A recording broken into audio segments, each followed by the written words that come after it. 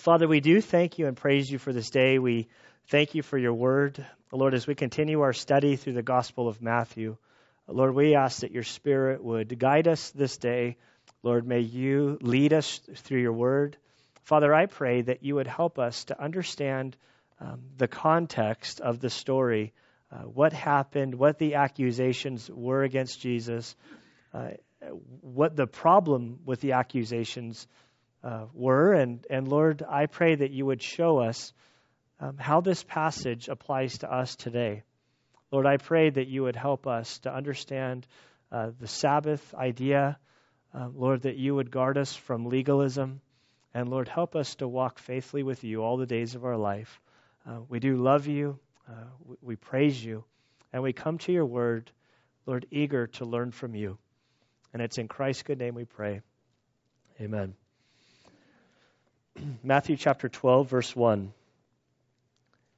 At that time, Jesus went through the grain fields on the Sabbath, and his disciples became hungry and began to pick heads of grain and eat.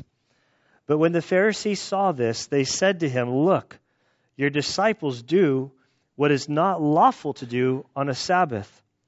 But he said to them, "Have you not read what David did when he became hungry, and he and his companions, how he entered the house of God, and they ate the consecrated bread, which was not lawful for him to eat or for those with him, but for the priest alone? Or have you not read in the law that on the Sabbath the priests in the temple break the Sabbath and are innocent? But I say to you that something greater than the temple is here. But if you'd known what this means, I desire compassion and not a sacrifice, you would not have condemned the innocent. For the Son of Man is Lord of the Sabbath." Departing from there, he went into their synagogue, and a man was there whose hand was withered. And they questioned Jesus, asking, "Is it lawful to heal on the Sabbath?" So they might accuse him.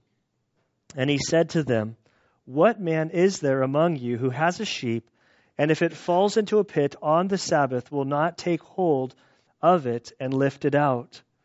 How much more valuable then is a man than a sheep? So then, it is lawful to do good on the Sabbath." Then he said to the man, "Stretch out your hand." He stretched it out, and it was restored to normal like the other. But the Pharisees went out and conspired against him as to how they might destroy him. But Jesus, aware of this, withdrew from there. And Father, we do thank you and praise you for this day. We, Lord, ask that you would guide us through this passage. Lord, help us. In Christ's good name we pray. Amen. All right, so the verse here, it says, "At that time Jesus went through the grain fields on the Sabbath." Immediately preceding this verse, we see that Jesus, they had gotten back from the disciples, had gone out 2 by 2 to preach the kingdom of God, to perform miracles. They were restricted to the area of the Galilee region. They were forbidden from going to the Samaritans or the Gentiles. By the time they come back, Jesus gives this warning, or it's believed that they had returned. And Jesus, last week we saw that he gave this woe to you, Chorazin, woe to you, Bethsaida, woe to you, Capernaum, these 3 cities in which all of the miracles occurred. They had front row seats to the miracles, to the message of Christ and the disciples, and yet they didn't respond in repentance. Jesus gives warning, and then by the end of the warning, he gives this warm invitation in verse 28, which says, "Come to me, all who are weary and heavy laden. I will give you rest.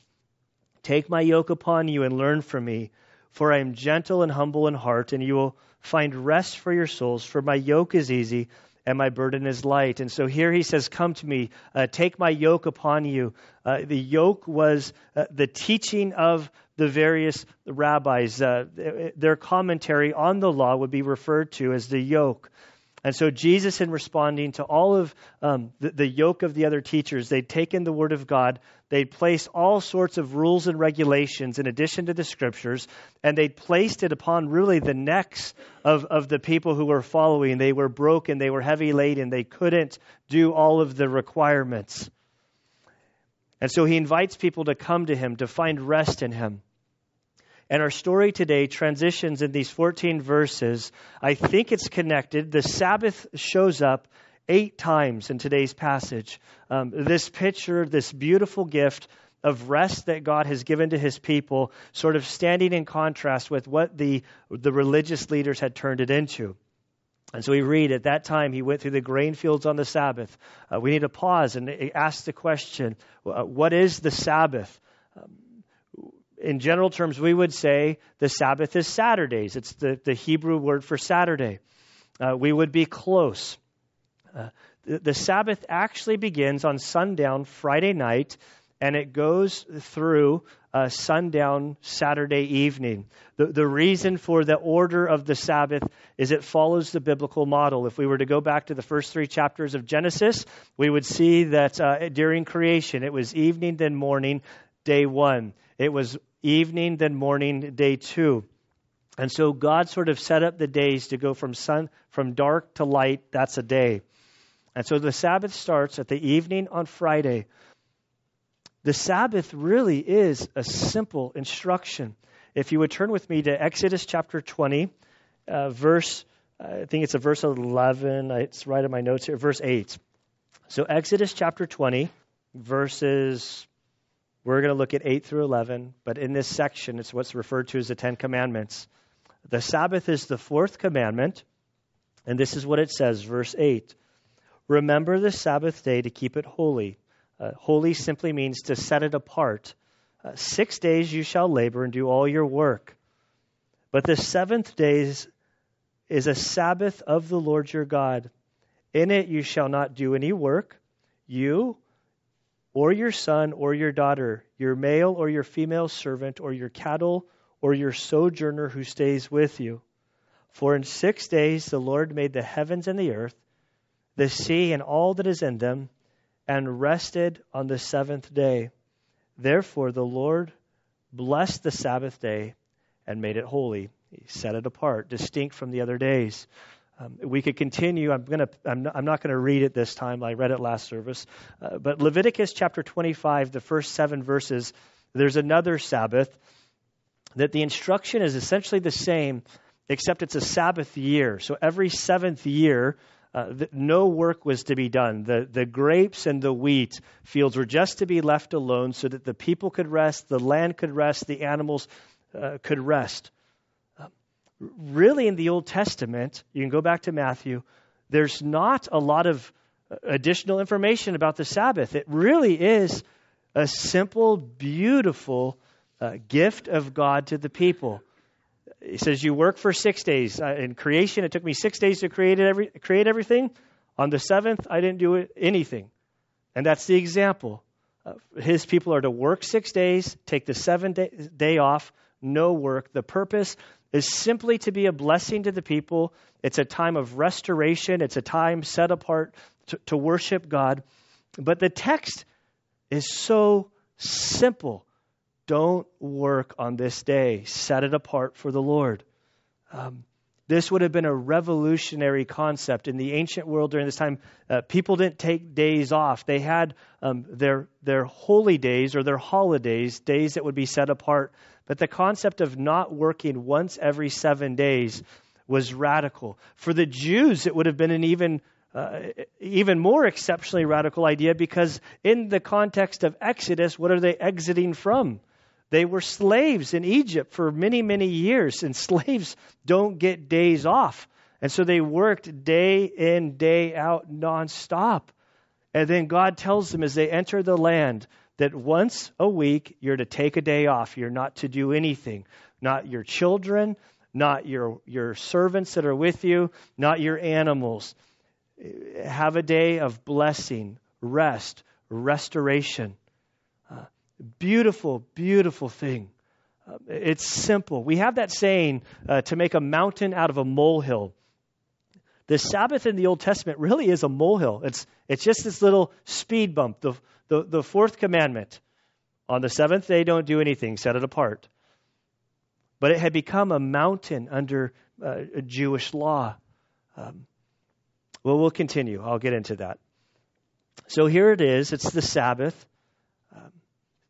8 times in today's section, we're going to be told that it's the Sabbath.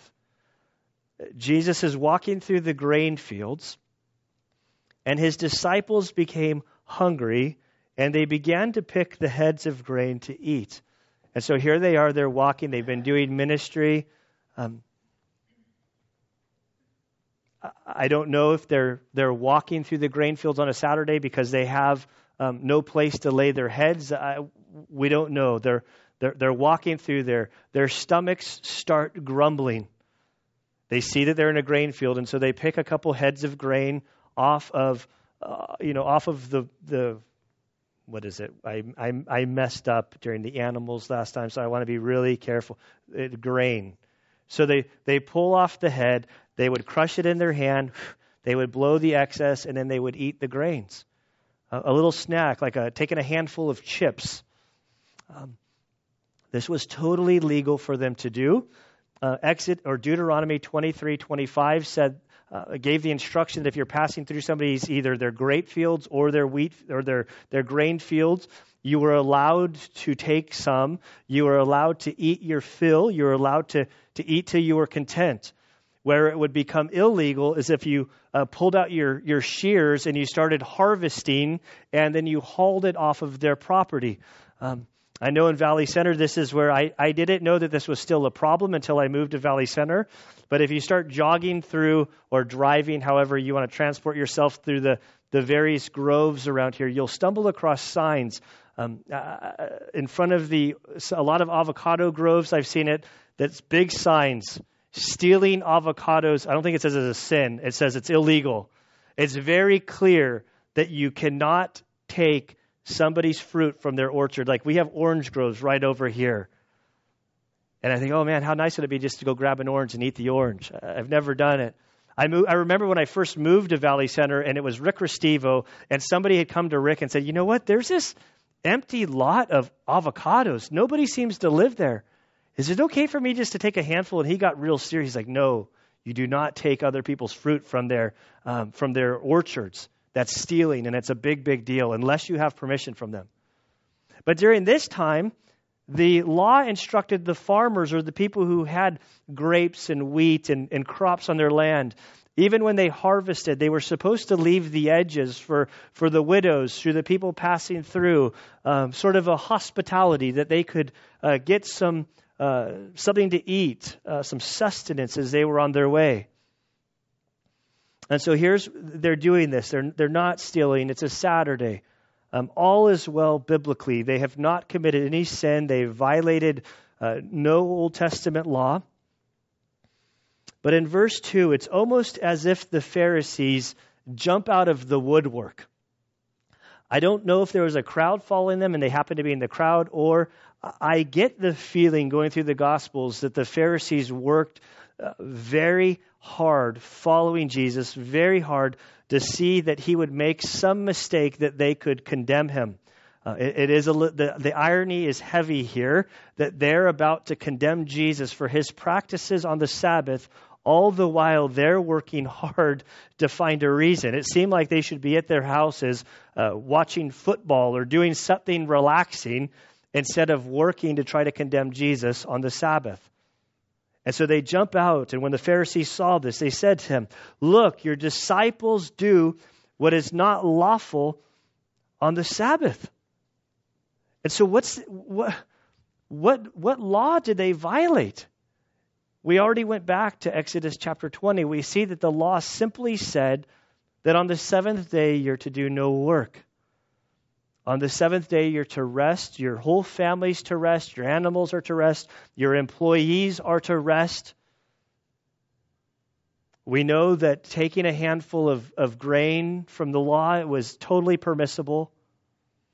But what had happened along the way to this not even a holiday, this routine of taking a day off, this day that was designed by God to give his people a day of rest, a day set apart to worship him, to be restored, really is a beautiful gift if you think about it, that God is the inventor of the weekend, that he wanted us to enjoy some rest.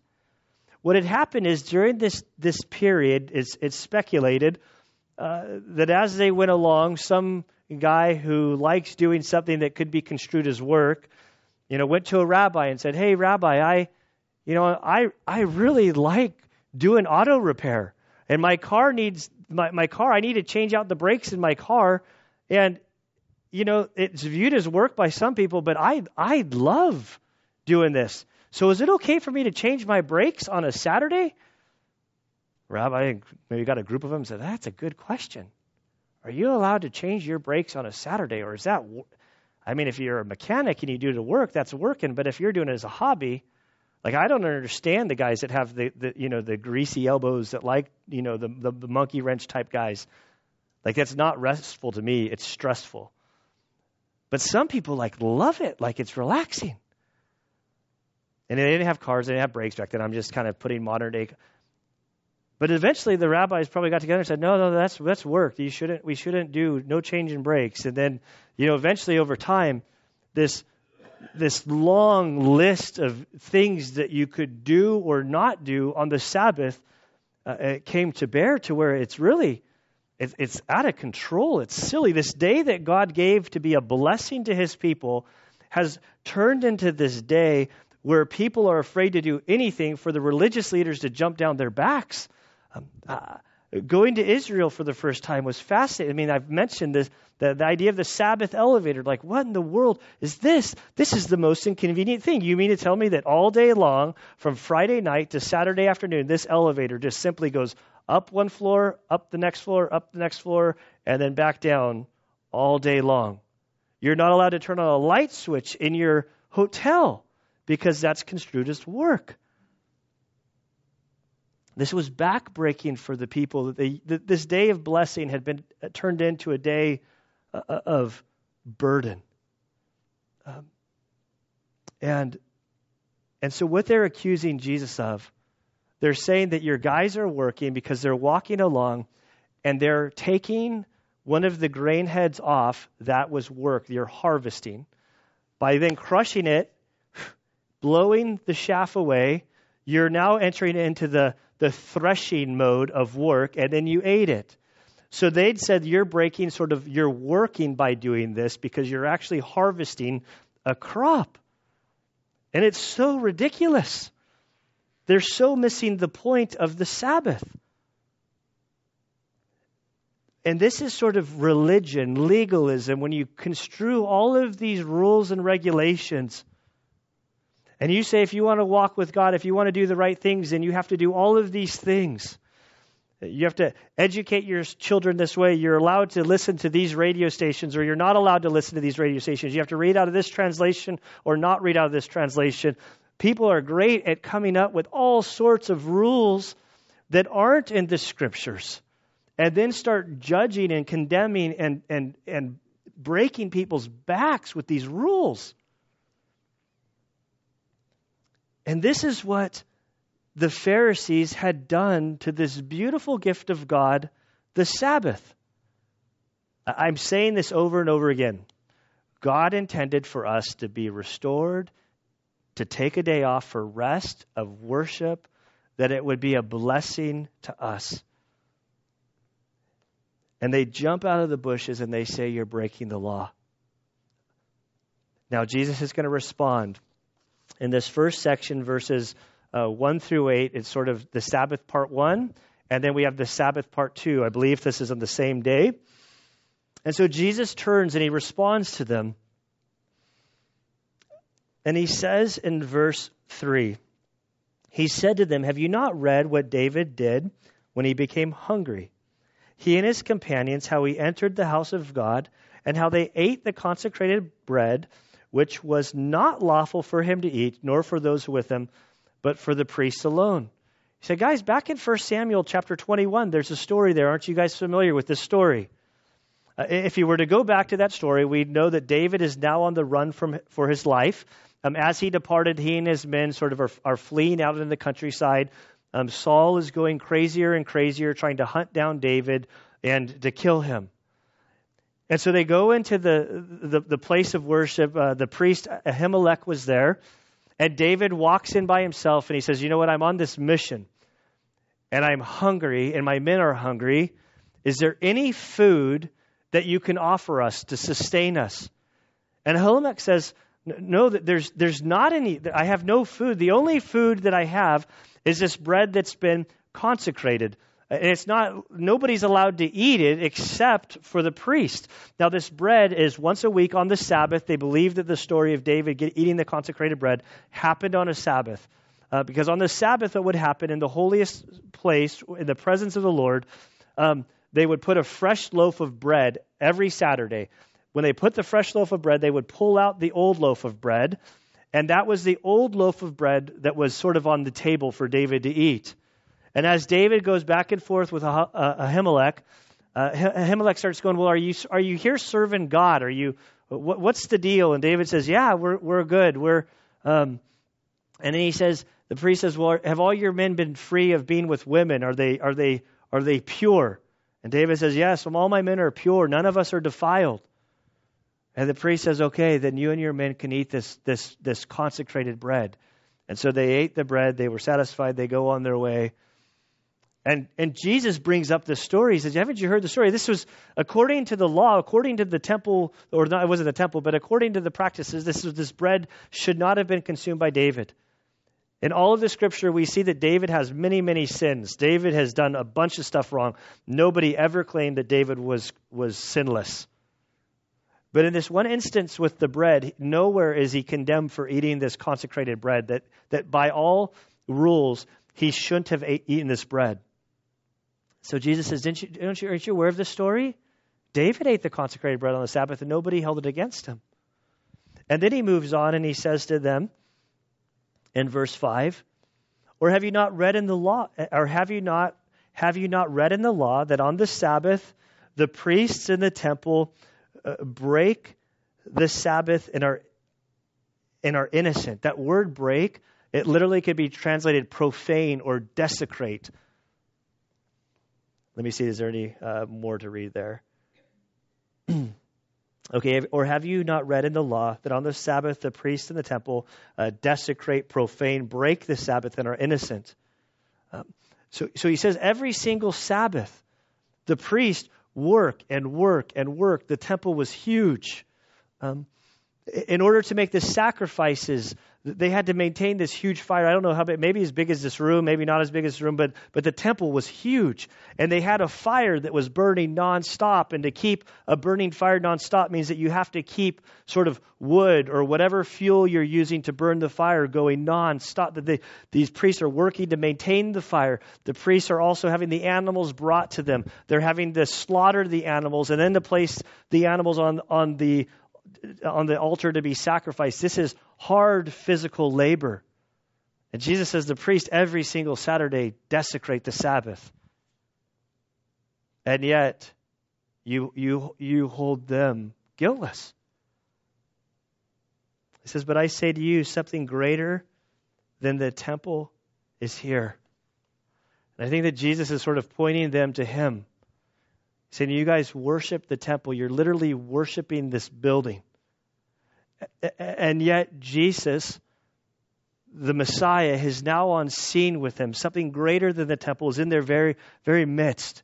And as he's teaching, as he's demonstrating who he is, as he authenticates his deity to them, they're more concerned with petty little things like these guys taking the equivalent of taking a handful of potato chips and eating some potato chips on a Saturday than they are with seeing the big picture. And Jesus, the third thing he's going to do as he goes from David to the priest in the temple to now he's going to quote from Hosea, chapter 6, verse 6. He's saying, but if you had known what this means, I desire compassion and not a sacrifice, you would have not condemned the innocent. And in quoting Hosea 6:6, what Jesus is saying is you've missed the whole spirit of the law. You've missed the whole purpose. You're so wound up in your religion and your regulations, and you've codified it, making it as equal to the Word of God, that you've missed the bigger picture of what God is trying to accomplish and His whole purpose of the Sabbath. This wonderful gift of a day off every 7 days that's supposed to be a blessing to you. It's supposed to be a time of refreshment and restoration for the people of God. You've turned it into this back-breaking system that does none of what God intended to do for the people. When I first sort of started hanging out with cops and going on ride-alongs, I realized that I was disappointed very early on. I sort of, I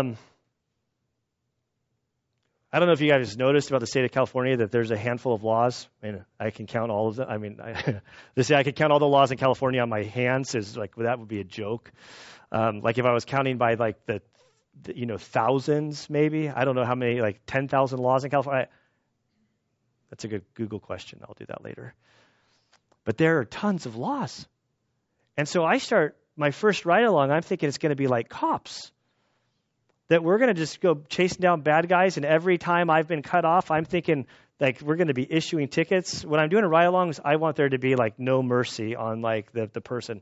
When I'm the guy getting pulled over, I'm pleading for like, I always drive perfect. You just caught me the one time. I forget to use my blinker, or I speed a little bit, But I was there like thinking, oh man, this is going to be, we're going to go through, we're going to be issuing tickets. Like, let's get some justice. And then the longer I start doing these ride-alongs, the reality is like law enforcement officers are so gracious. Like they'll pull over people, or they'll come onto a scene where you think that there's some big crime, or I think it's like, dude, slap some cuffs on this guy. But then they start talking and they get to like what's really going on, and maybe there's a little speech, and then we move on. And I remember talking to one officer after we'd gone on too far with grace. I'm like, what's the deal here? Why aren't you kicking people out of people's houses and slapping handcuffs and giving more tickets? And they're like, we're told to use discretion.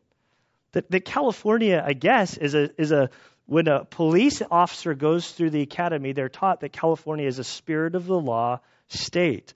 And so the police officer has, when they come across a scene, they have their discretion that they can evaluate the whole situation, and they can apply the law based on the spirit of the law in certain circumstances.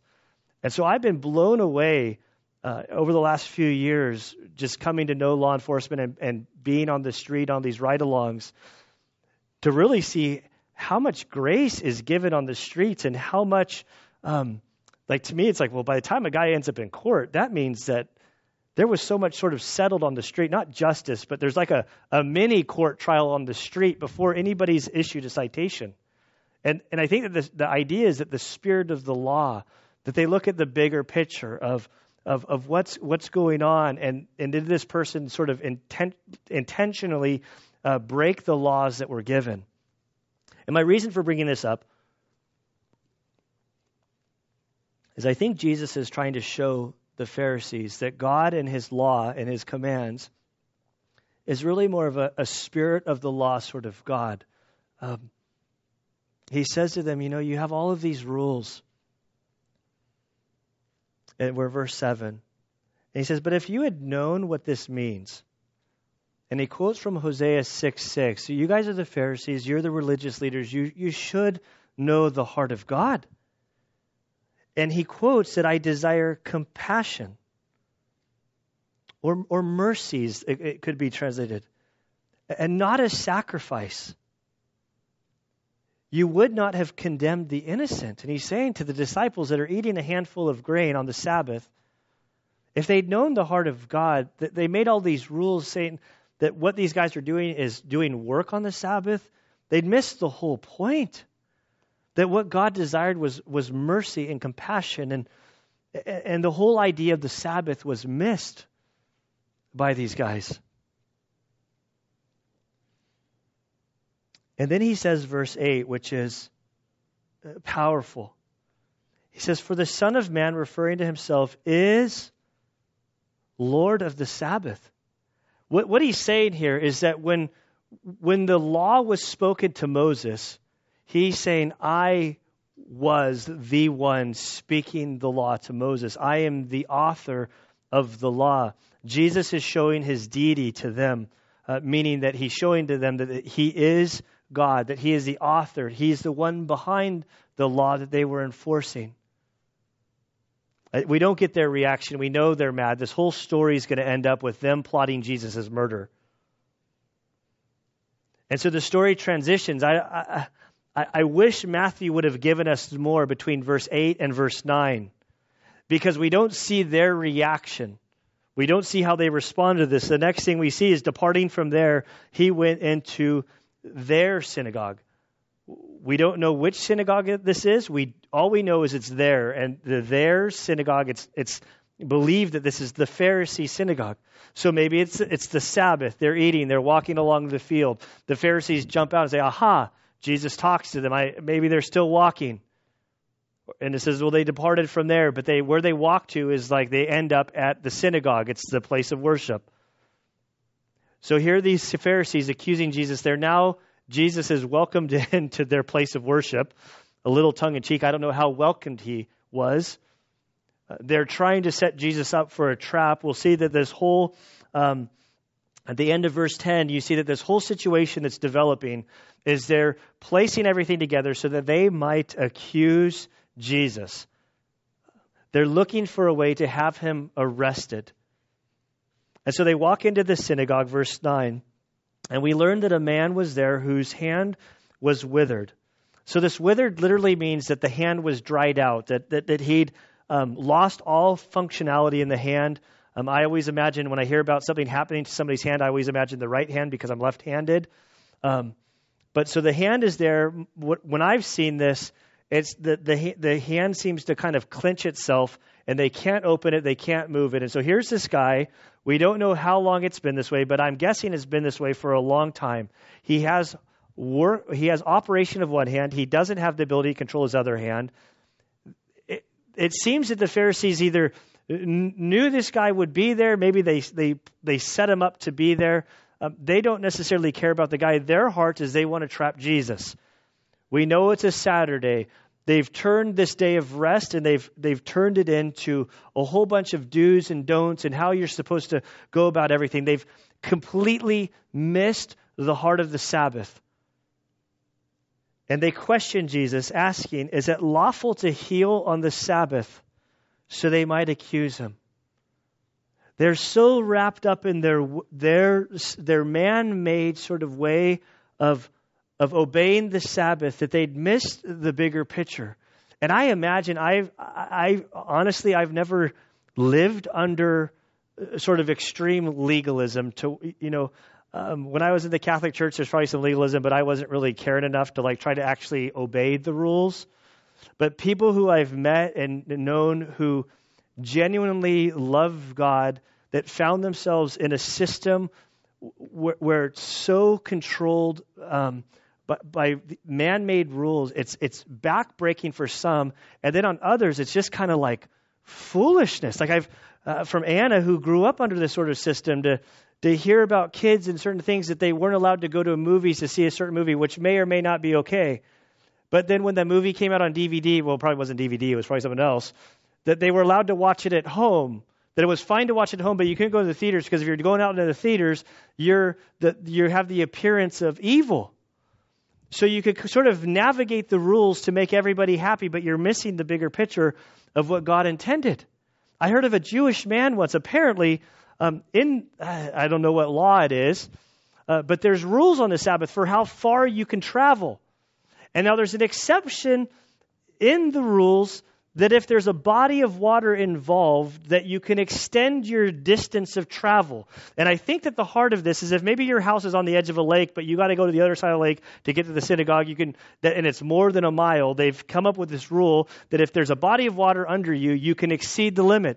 So what the guy did is he took a water bottle, he placed it underneath the driver's seat of his car, and he would go wherever he wanted on the Sabbath because he had a body of water under him. And it sounds hilarious to see this, But if you take it sincerely, if you observe it sort of with the idea of like, you think God is fooled by the little games you're playing? And so here, the Pharisees aren't even questioning whether Jesus can do a miracle. They assume, they know he can do a miracle. They know he has the ability, the willingness, the compassion to actually heal this guy with the withered hand. And yet they're trying to trip him up over some rules that they've created in their heads.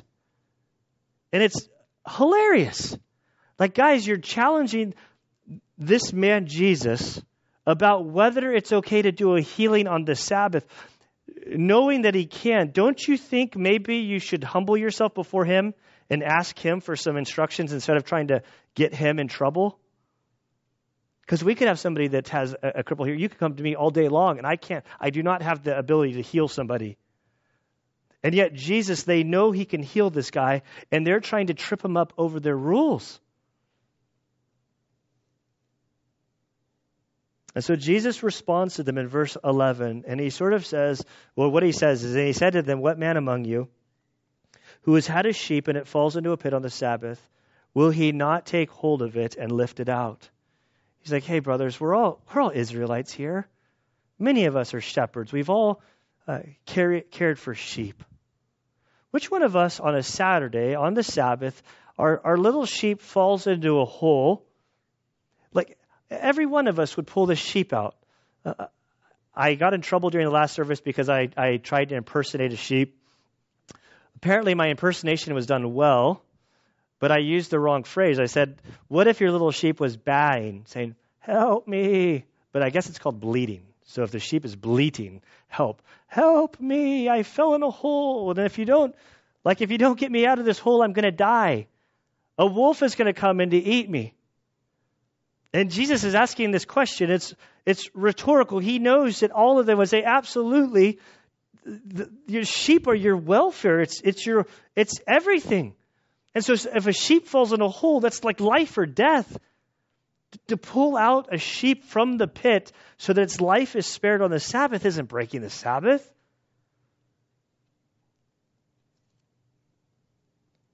And then he says in verse 12, how much more valuable then is a man than a sheep? It reminds me, it was a Sermon on the Mount, or just recently in chapter 10, when Jesus says, not a sparrow falls to the ground without God being aware, but how much more does God care for you? So Jesus says, this is a human, he's not even speaking to man, just in general terms. If a human being is in trouble, for you to help the human being, that's not violating the Sabbath. You would do the same thing for a sheep. And so then he looks at the man, and he asks the man to do something that the man physically can't do. He said to him, the man, stretch out your hand. So this man doesn't have the ability to stretch out his hand, yet Jesus says to him, go ahead, just stretch out your hand. And as he stretched out his hand, a miracle happens. This man's hand is healed. He stretched it out and it was restored to normal like the other. I imagine that this is the most amazing day in this man's life. He had a hand that was totally unusable. He had to navigate his whole life with one hand.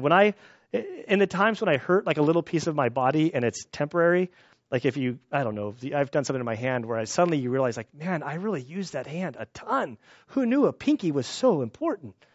Now this guy has use of both hands. I imagine he's praising God, just thankful and ecstatic. Jesus answered in a way that he trumped them. He showed them that he's Lord over all. That he's not going to trip them up on the rules of the Sabbath, because in God's plan and God's design, the Sabbath was simply meant to be a blessing to the people. And yet they turned it into Sabbath was probably the hardest day of the week to maintain all of the rules and regulations. The exact opposite of what God had designed. And look at their reaction. But the Pharisees went out and conspired against him as how they might destroy him. So apparently it's a big deal to have a snack on the road from a grain field. Apparently it's a big deal to heal a guy on the Sabbath, but it's totally okay under their rules to plot murder The irony is thick here. And I think that this is what religion and legalism can do to an individual, that they totally miss the bigger picture of what God has intended. And so when I look at this passage, I think there's this chapter 12 in large part is about the rejection of Christ as the Messiah. But in the midst of this picture, we have this dealing of the Sabbath. The greatest lesson, like one of them that's sort of been, it doesn't sound that mind-blowing when I say it, but it really is a beautiful thing. That we serve the Lord of the Sabbath, that our God created the weekend. Our God gave us a day to rest each week to be a blessing to us, a day that we can be restored, that we can rejuvenate, that we can worship Him, that we can have time with our families. It's beautiful. We should be known as a restful people. Ancient Israel, I think, because of the Sabbath, they stood out to the world. On the one concept, there's the day off every week, which is a big deal. The day off was unheard of back then. But can you imagine the seventh year? On the seventh year, when they didn't work, nobody did anything, and people would pass through Israel like, "What's going on? Your grapes look overgrown. Your wheat fields are out of control. What are you doing?" It's like, well, we serve a God that wants to give us some rest. And this whole idea of honoring a restful day, like we're worshiping on a Sunday, it's not the Sabbath. There's freedom to worship. It's Romans 14:5 that basically says that this great book of Romans dealing with the Jews and the Gentiles coming together in Christ.